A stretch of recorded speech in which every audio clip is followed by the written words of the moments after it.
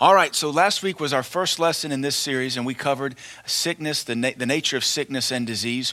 And just a brief review, we looked at how sickness is an assault on God's blueprint. The Bible says we're fearfully and wonderfully made. And even the heathen recognize that when a baby is born with something that doesn't line up with what they recognize as perfect, we call it God's design. Even the heathen call it a birth defect or defect. And so even the heathen recognize things aren't proper. Plus, the heathen don't want to be sick. We've got hospitals built to the majesty of science, and they're all designed to make us feel good and do better. Even the heathen realize sickness is not good. So sometimes we as Southerners, we've believed the lie that God will put sickness on us to teach us something. We also covered last week that the Bible never teaches that sickness is a teacher. The Bible teaches that teachers are teachers, the pastors are teachers, the scriptures are teachers. In the New Testament, if you have the Holy Spirit, and if you're born again, you do, the Holy Spirit is our teacher, but it never teaches sickness as a teacher. What the Bible does teach sickness often is judgment. So I was always challenged. I was raised Southern Baptist, so I would challenge Baptists. All right, so biblically, this can't be God, so what are you being judged for? That's good. Because... And then you have to recover them. It's probably not God judging you. You're a good Baptist. You love God with all your heart. It's probably just the devil. Or you know what? It may just be a flu bug. Either way, we don't want it. And like I say, if you don't believe God wants you healed, do not go to the pharmacy. Do not go to the hospital. Do not take an aspirin. Do not give your kids medicine, because God may not be done teaching them something. Which is ridiculous logic when you stop to look at it. So I don't know why, and again, I was raised Baptist, so I know all the dumb arguments for staying sick. I never wanted any of them. I remember even one time, it's not like you ever heard it taught from the pulpit, but even in Seattle when I was in high school and I broke my leg, just mangled it, I remember laying there thinking, Lord, what are you trying to teach me? I remember thinking that, laying on the ski slope with my foot pointed the wrong direction, going, all right, Lord, what am I supposed to learn here? Got nothing. I got nothing. No, because I don't pay attention in youth group. So how am I going to hear something now? All I heard was crunch. So that's the ludicrousness of God wants you sick. So that was last week's lesson. This week, this one I have never heard taught before till I wrote this, not to brag on me, but the Holy Spirit comes upon you and you start to see scriptures in a totally different light. So this one I call Sick People in the Bible. Who was healed and who wasn't and why? Now, I exclude all the gospel healings because that's multitudes that we just can't cover, because many places it says in the Gospels, and Jesus healed all their sick. So how many of that leave out? None. So that's a little too much for 45-minute Sunday school. So what I decided to do is go through the Old Testament, which to some people would be the merciless aspect of God, which of course is a ridiculous observation.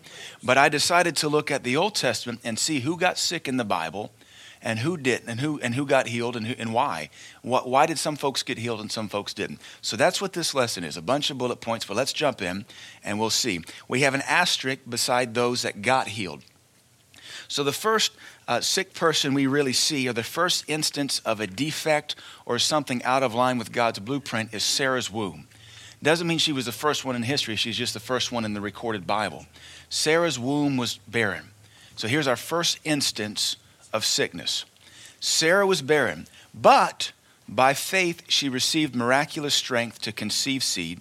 God healed her, and Isaac was conceived. So the first sick person in the Bible, if you want to call barrenness a sickness, the first person got sick, got healed.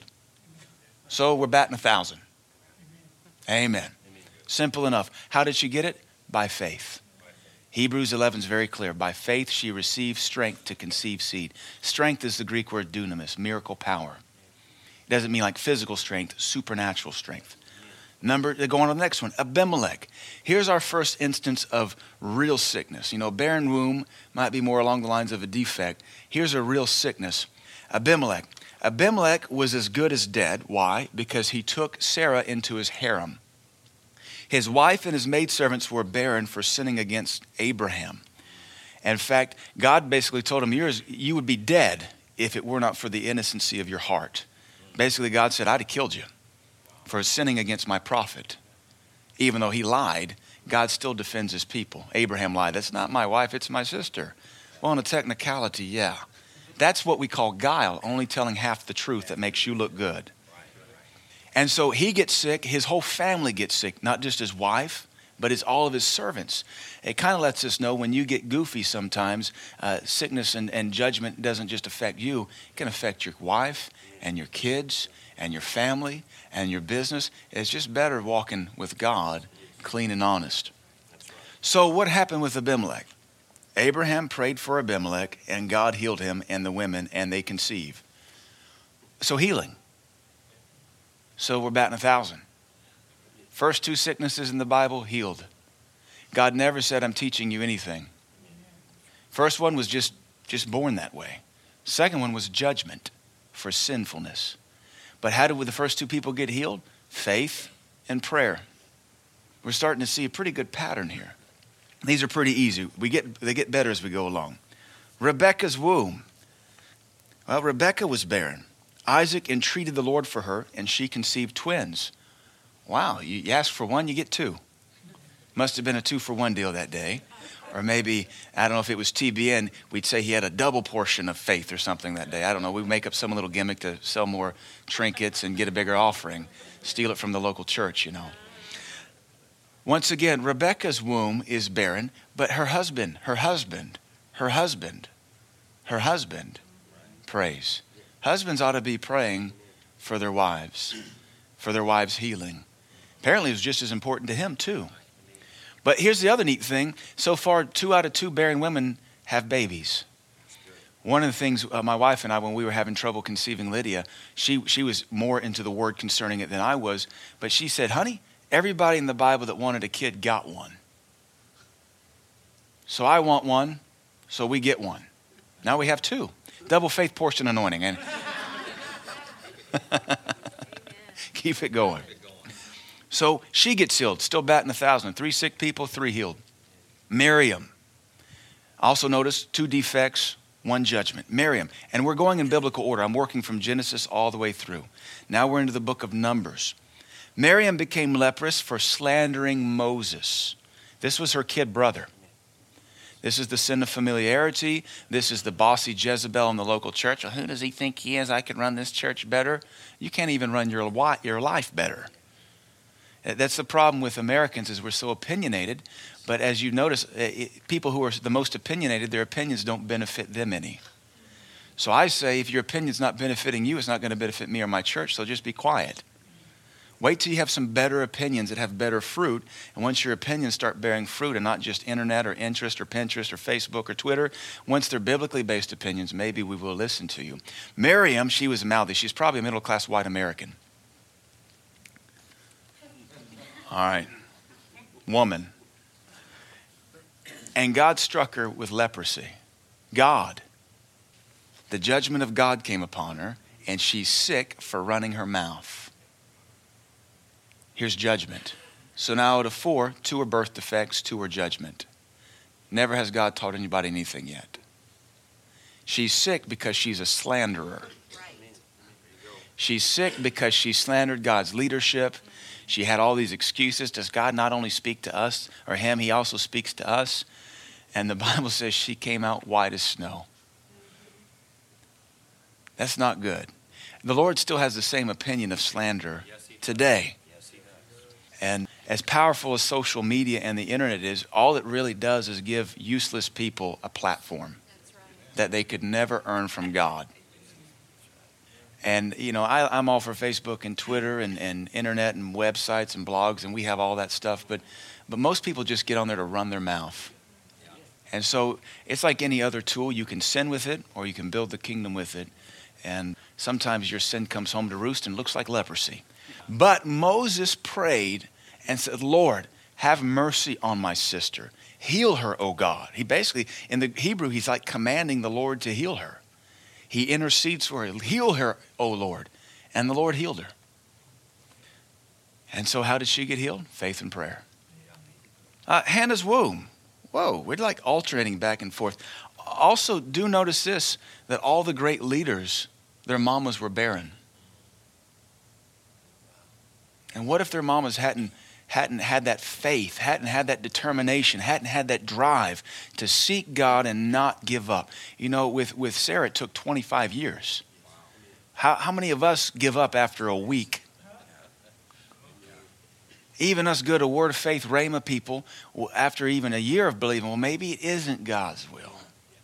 But she fought for 25 years. That's a long time to believe God for and not give up hope. But sometimes, again, we oftentimes, we just cope. We just cope with the sickness rather than fighting for it, fighting for the healing. But Jesus Christ didn't die for us to cope with anything. The Bible calls us more than copers. More than conquerors. We're not more than copers, we're more than conquerors.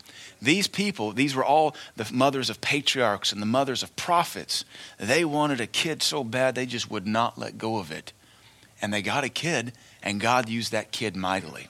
So Hannah becomes, of course, Samuel's mama.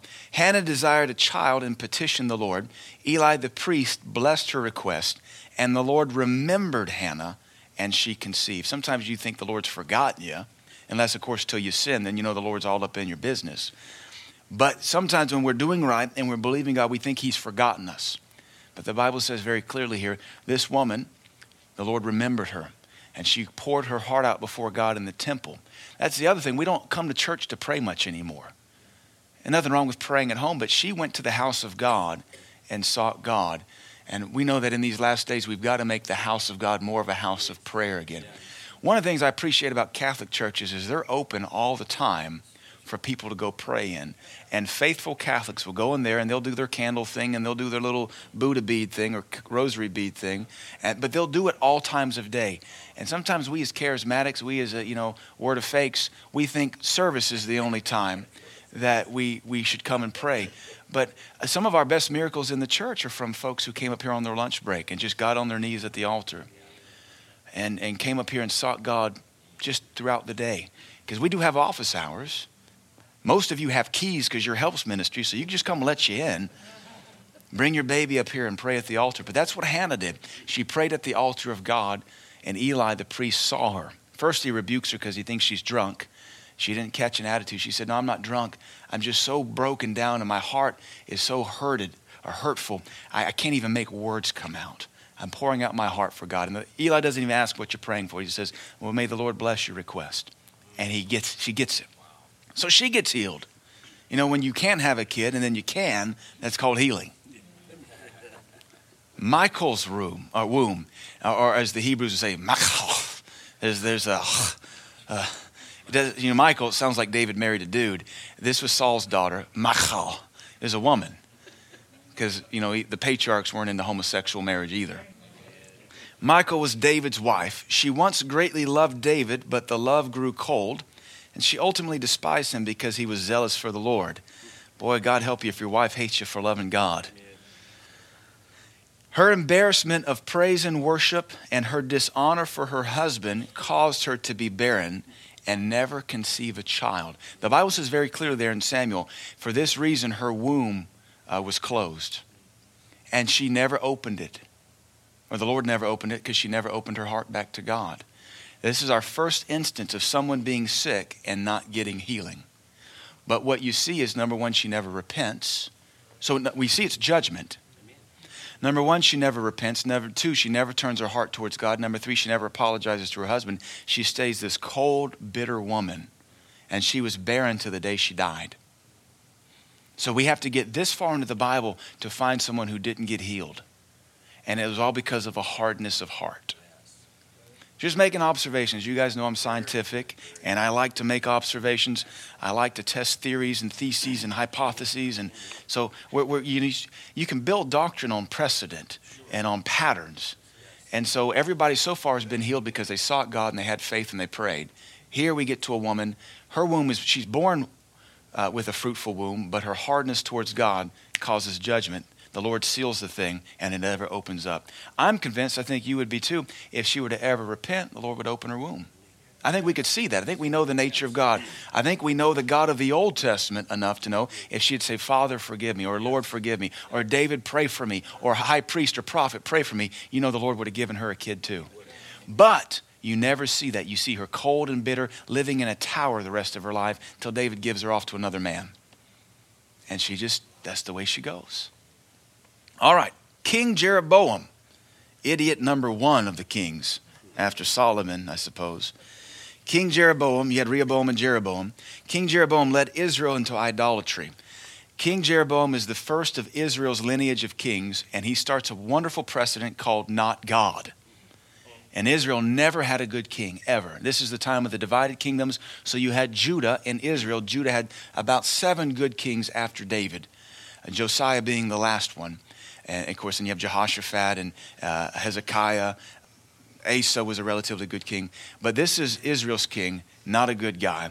He leads Israel into idolatry. He gets paranoid that if the Jews go to Jerusalem to worship, he'll lose them. So he erects his own idols there right above Jerusalem, trying to get Israel. Basically, it's the modern church. It was more convenient because he just set his temple a little bit closer to the nationalhood of Israel, so they didn't have to go as far to go worship the right God.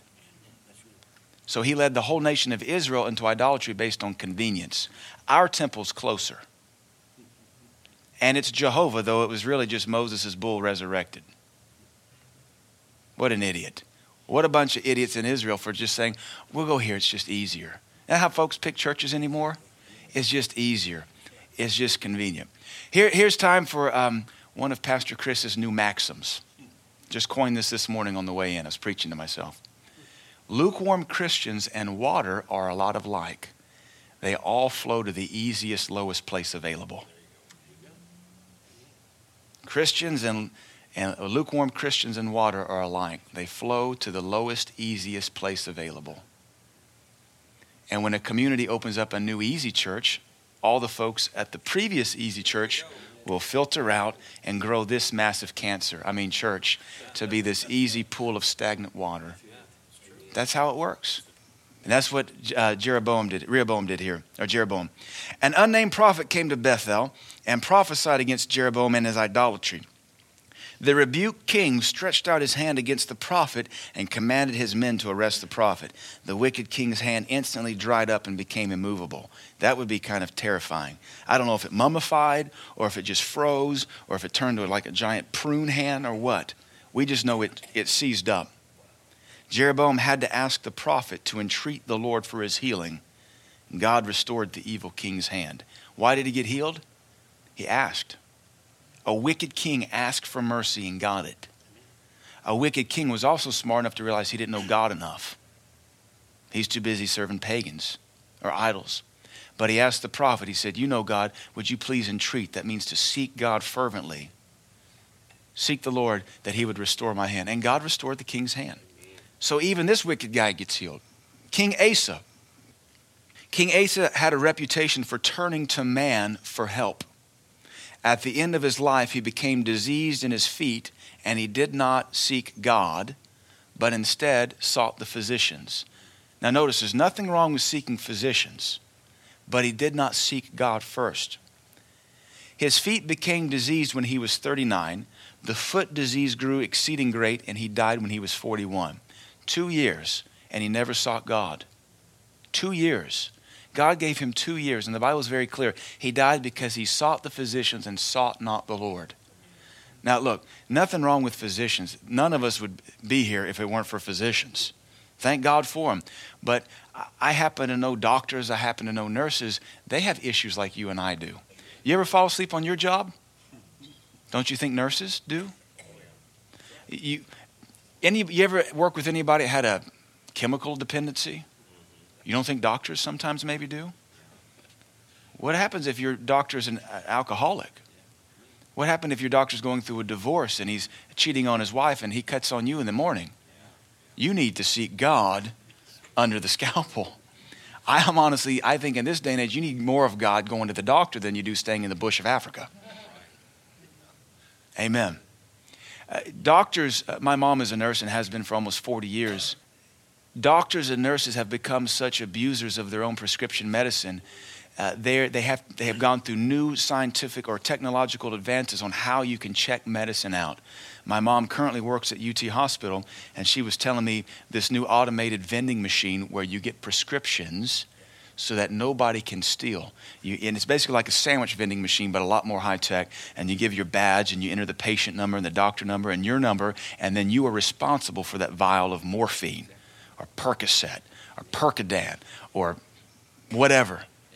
Because doctors and nurses, they fall into temptation and they end up shooting up their own drugs. And then they come and operate on you. Do you want to be operated on by a doctor who's going through withdrawals? You ever hear about somebody having the wrong leg amputated? Having sutures left in, or I don't know, all those tools I can't think of right now that get left in your guts? Yeah, that happens. Why do they invent malpractice insurance? Because doctors malpractice. They don't mean to, but it happens. So go to the doctor, but seek help from God first. So King Asa never recovers himself of a simple foot disease. Maybe it was gout, maybe it was athlete's foot, who knows what it was. Maybe it was gangrene, maybe he stubbed his toe and got infectious. But he had 2 years to seek God. The Bible's very clear, he never did. He died of a foot disease. What an embarrassing way to die. Sick feet. But he never asked. So why did he die? He never asked. Why didn't he get healed? He never asked. King Uzziah.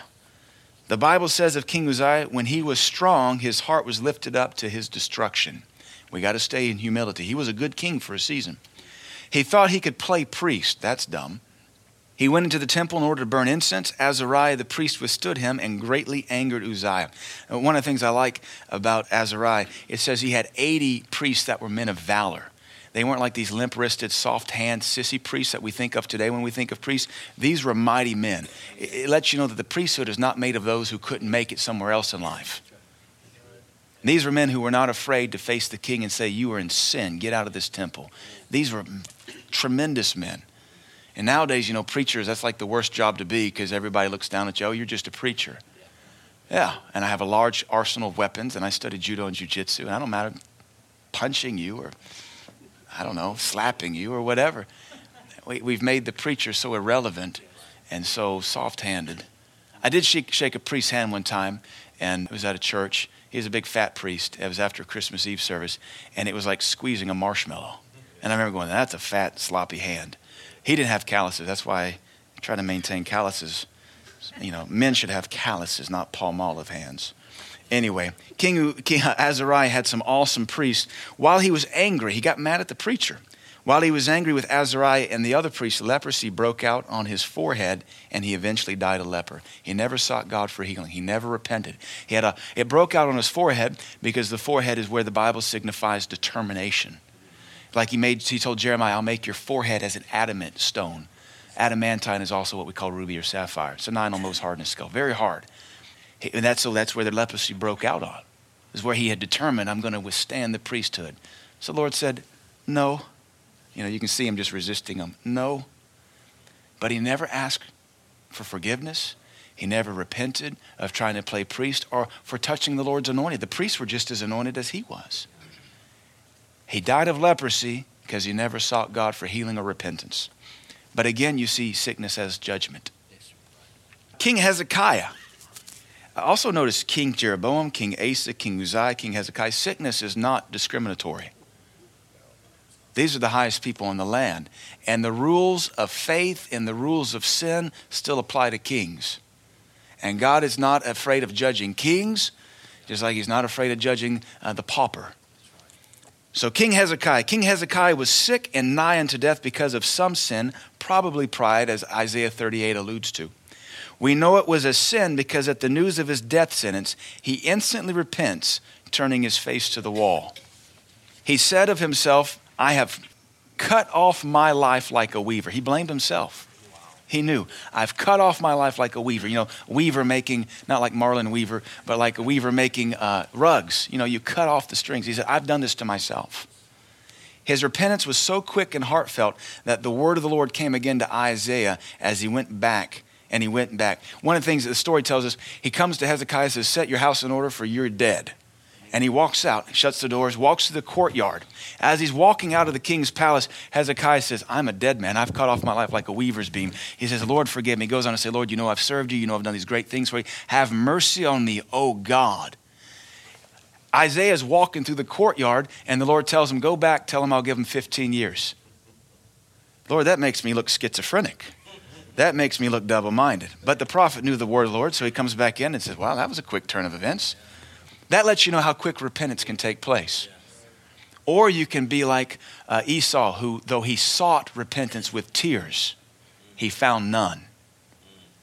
It's all a matter of the heart. Hezekiah had an instant death sentence, but he was able to instantly repent and literally turn the prophet in his tracks. And the prophet comes back and says, I'll heal you and give you 15 more years. Here's the sign. I'll turn the clock back, or the hourglass. And he made the balm of figs to put on the wound, whatever the wound was. We don't know what it was. And God healed him. He didn't just say, promise me. He also said, give me a sign. The Lord said, here's the deal. It's easy to make the sundial move forward. I'll make it move backwards. God did that to tell his king, you're as good as healed. Then the Hezekiah says, well, praise the Lord. I won't live to see the judgment you're bringing. That's kind of selfish. Because the Lord said, the judgment that I pronounce will not fall on you, but it'll fall on your sons and your sons' sons. And Hezekiah said, well, it's a good day. I won't have to see it. Come on, Hezekiah. You got this intercession thing going. You might as well repent for all of Israel and Judah. But he didn't. He was just happy to get his life back. All right, Job. So Hezekiah got healed. Job, famous story. Now again, I'm reading through the Bible, but not chronologically, because Job is the oldest book of the Bible. Job had no Mosaic law. He had no New Testament. Job was scripturally ignorant, doctrinally inept. He was just a nomad who happened to bump into Jehovah God and cried out to him. So Job is not a very good book to build doctrine out of, because God himself has not pronounced anything to Job. You have to understand that. Now there's some awesome things, and my judgment is Elihu is the smartest man in the whole book of Job. And you'll find Elihu's discourse in about chapter 34, 35, 36. He's the youngest. He says, old age is spoken, and it's spoken foolishly. Now I have a spirit within me that cannot be constrained. I will speak now. Listen to what the Spirit of the Lord has to say. That's where you start paying attention. Anyway, Job, Satan actually told God to put forth thine hand now and touch his bone and his flesh, and he will curse thee to thy face. That's what Satan said. The Lord permitted Satan to touch Job, and Satan smote Job with sore boils. Who smote Job? Satan. So it wasn't God. From head to foot. But God healed Job when he prayed for his friends. He prayed for his friends, and then God healed Job and gave him twice as much as he had before. Theologians also tell us the whole Job thing was only about 18 months. So he came out the other end, healed, twice as rich, got rid of that old bag of a wife who said, curse God and die. That's not a good woman. You want a woman that says, honey, we can make it. We can fight this thing. Let's just pray. You and me, it doesn't matter what's taken from us. As long as we got each other and God. She said, curse God and die. What a miserable marriage. But he said, I won't. I'll bless God and live. God healed Job. So there we have that famous story, but even Job gets healed. Moving on, Mephibosheth. We just taught on this a couple Sunday nights ago. Jonathan's son, who was dropped by his nurse as a 5-year-old and was crippled by the fall. The Bible never records his healing, but David brought him into the king's palace that he might be good to him for his father Jonathan's sake. Now, what we covered a couple of Sunday nights ago is that Jonathan never stopped seeing himself as a dead dog. Now, in the Hebrew context, a dog is a wretched animal, not like America where we worship them and dress them up like Harry Potter and give them their own dog book account. To the Jew, to be called a dog is wretched. And so even Paul says, beware the dogs, beware the concision. Mephibosheth didn't just see himself as a dog. He said, I am but a dead dog. Why does my master, why does my Lord David have any interest in me? And even when he's sitting at the king's table, eating every day, even when he's been given all of his grandfather Saul's estate and property and servants, he still sees himself as a dead dog. Even so much when his grandfather's servant betrays him to David and says, Mephibosheth has stayed in Jerusalem to betray you, King David. Even when he finds that out, he won't rise up for himself and say that wasn't true. He still sees himself as a dead dog. He still sees himself as having deserved broken feet because he's of the lineage of Saul. And as long as you see yourself as deserving the sickness you got, you'll never see yourself as deserving anything better. He never asked for it. He's eating at the king's table. He's over Saul's domain, and yet he still considers himself a dead dog. We have a self-esteem issue. And until you can change that in you, you'll never get healed. You'll never be prosperous. You'll never take the land. You'll always see yourself as a dead dog. So why didn't he get healed? He still saw himself as deserving his grandfather's punishment, which is not the case. It's just ignorance. The Shunammite woman, this boy complained of a headache, my head, and then died at noon. Elisha prayed to the Lord, and the boy revived. Another example of healing because the Lord asked. Somebody asked the Lord. Mephibosheth never asked. Elisha asked on behalf of the Shunammite woman. Naaman the leper. Naaman was a Syrian and an honorable and trusted military leader. He obeyed the prophet Elisha, dipped 7 times in the river Jordan, was cleansed of leprosy. His flesh became as a little child's flesh. That's a good promise to claim when you have skin conditions. His flesh came again as a little child's. If you have complexion issues, if you have skin conditions, that's a good promise to stand on. Why did he get healed? Because he sought it. He wanted it. He took a whole regiment of men to go seek the prophet. And he obeyed. Notice he wanted it though. These other folks, they never asked for it. It reminds me of the scripture, ask that you might receive. Gehazi, even Gehazi. Gehazi became leprous because of greed and lying to the prophet Elisha. But sometime later, Gehazi was found in the king's court as an advisor. He had to have received healing to be in the presence of the king. Kings don't let lepers come into their court and tell them stories of Elisha. So we can safely assume he's healed.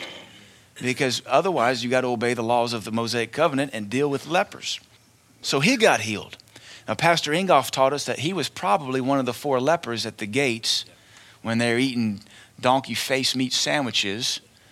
And they said, why sit we here and die? Let's go up at once. And those 4 lepers went and caused the Lord amplified their footsteps and the enemies of God fled. Remember that story there in Kings? 2 Kings? Yeah. David's son by Bathsheba. David's infant son, this was the illegitimate son. David's infant son was born sick. God had declared that the boy would die, but it was David who had declared his own punishment to the prophet Nathan.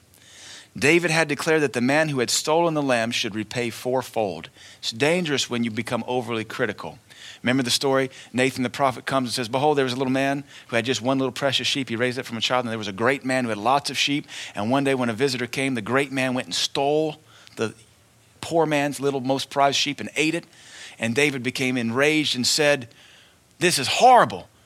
And Nathan said, what should be done? He said, that man should repay 4-fold. And Nathan said, you are that man. And if you'll go on, David loses 4 sons. He declared his own judgment. I stole Bathsheba. I killed Uriah. I should have to repay 4-fold. So he does. And he begins with the first son, Absalom, and 2 others. You got to be careful when you got sin in your life that you're not repenting of. This is where we can aptly apply, be careful what you judge, for with whatever measure of judgment it shall be mete back to you. It played out there in the life of David.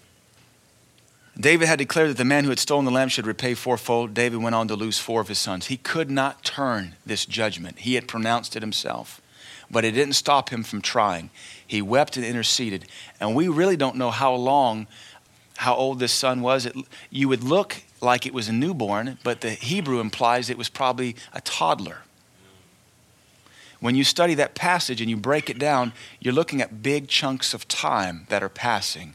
So when we just gradually read through it, it looks like he calls her to the house. They have sex once. She spits a kid out the next week. The kid dies 7 days later.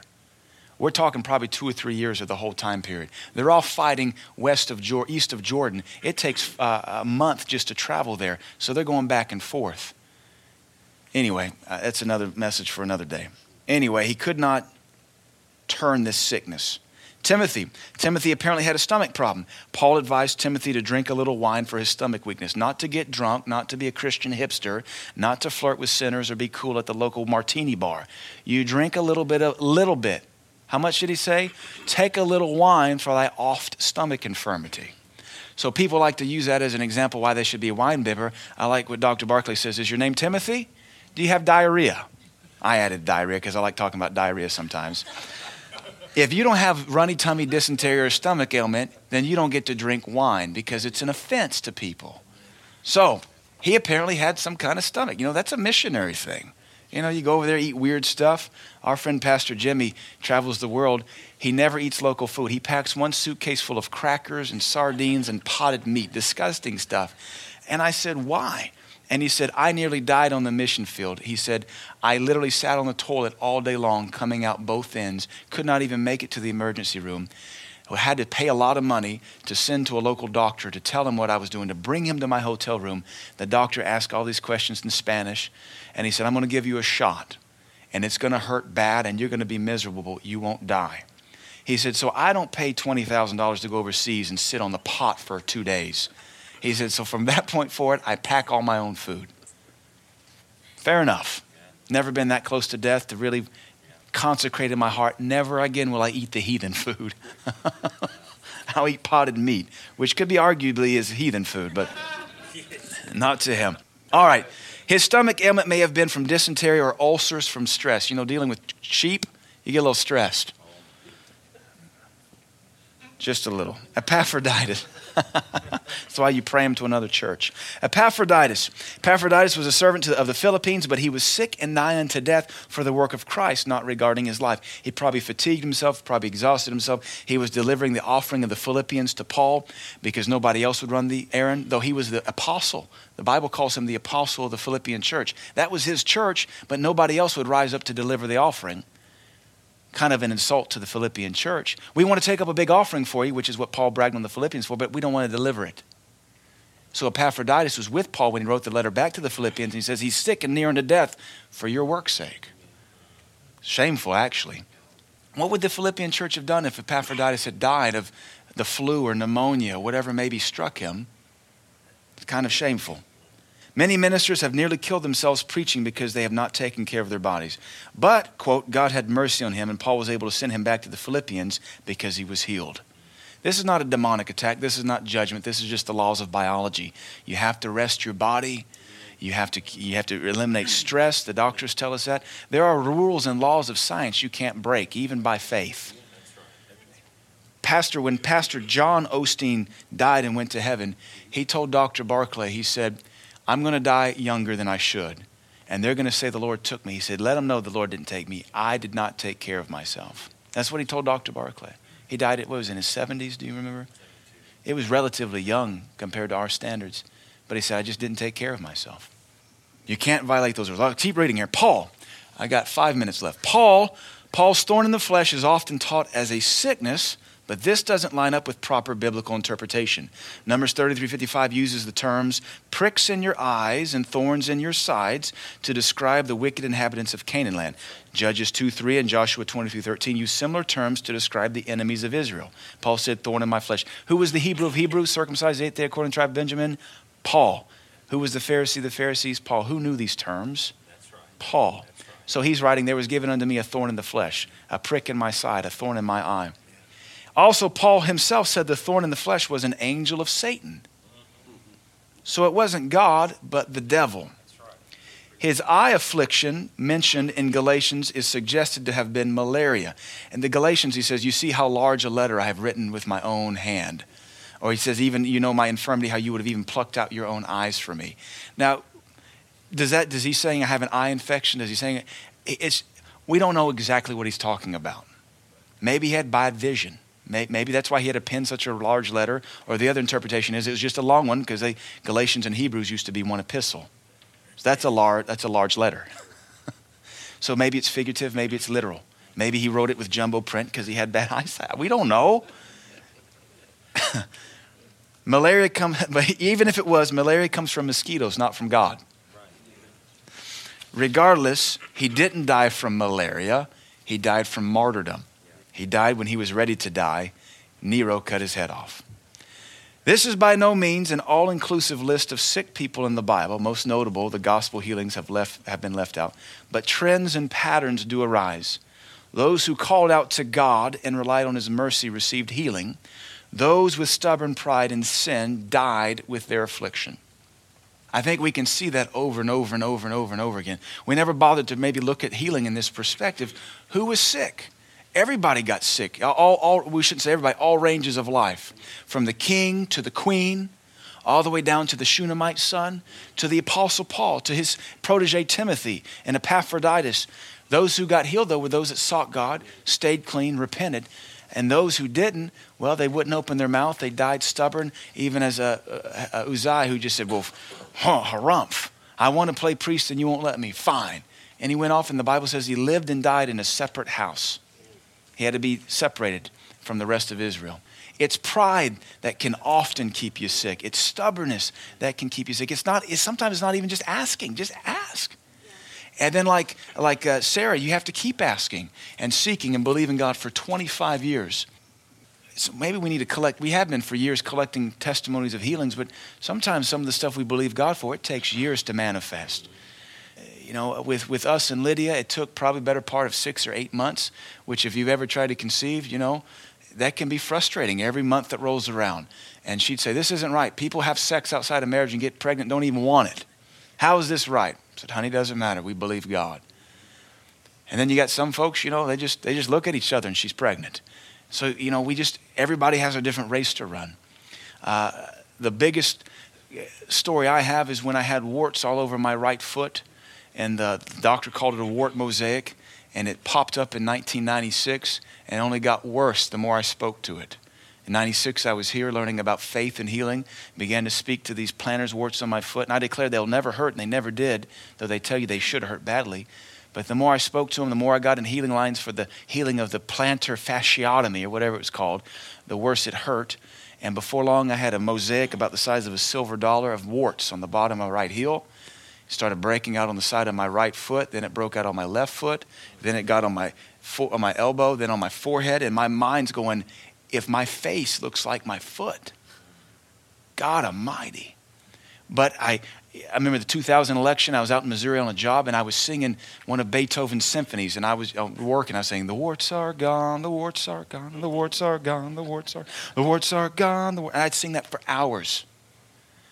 And one day in 2001, so 5 years, and they keep getting worse. One day in 2000, Pastor Darren taught a message on 3 things Jesus rebuked. He rebuked the storm, he rebuked devils, and he rebuked sickness. He said, so we're going to rebuke something now. So we all stood up, and I was trying to think of something to rebuke, and I thought, oh, warts. So I said, I rebuke you. Get off my foot in Jesus' name. Get off my body. I curse you to hell. Didn't feel nothing. You know, really, you just do it to obey the pastor. Because, you're sitting on the front row, you're his youth leader and his right-hand man, so you got to obey. Felt nothing, felt dorky. That was Sunday. Tuesday, came back from judo, jiu-jitsu, where I wore socks because I was self-conscious of my feet. Plus, it helps you learn to train judo. And I was stretching, as I always did, picking at my warts, as I always did, and I began to pick at them, and they all began to fall out. Just left holes in my feet. And then in 2 weeks, all the skin had grew back, and I still have baby soft feet today. 5 years, though. 5 years, and I never stopped asking, and I never doubted whether God wanted to be healed or not. I said, I got no other option. It's either God. I can't afford the lasers that scar my body. It has to be God. But that's what we have to be. You just have to keep believing and keep speaking to it. And probably that song helped me more than anything. We do have that CD we taught a while back on the threshing sledge, that Isaiah says, behold, I give you a threshing instrument having teeth, and you will thresh them out, and you will beat them small as chaff, and you will chase them away. It's like 6 things you have to do, and it all starts with your mouth. And the Lord says, and then I will gather your fruit into the garner. 6 things with our mouth we got to do first, and you just keep speaking to it and speaking to it, and just don't quit. And if it gets worse, it means it's working. It's been my experience anyway. Anyway, we're out of time. Now I'm preaching. I'm excited now. I'm going to have a healing line or something. I don't know. Well, we will lay hands on folks at the end of these 2 months of teaching. We want to do like Brother Hagin. Build your faith for 2 months, and then maybe that last one, we'll just lay hands on anybody who's believing God for something. So just don't disengage, even though this is just 45 minutes of Sunday morning. Set your faith. If you need healing for something, that these messages are going to build faith in my heart. I believe it. Hands are going to be laid on me. Pastor Chris is going to be anointed. The healing anointing, God's going to honor this, and we'll get it. Amen? Let's pray. Father, we thank you for Sunday school this morning. I thank you for the word of God. I thank you for strengthening us. Faith comes by hearing, and hearing by your word. We thank you that we don't have to be sick. We don't have to be barren. It may come on us, but we've been given authority over it. We can be healed like David. We can be healed like Hezekiah. We could be healed like any one of the patriarchs' wives. We don't have to submit to this. We can beat this thing. And we thank you for it, Lord, for healing our bodies. Make our bodies line up to your blueprint. In Jesus' name, amen.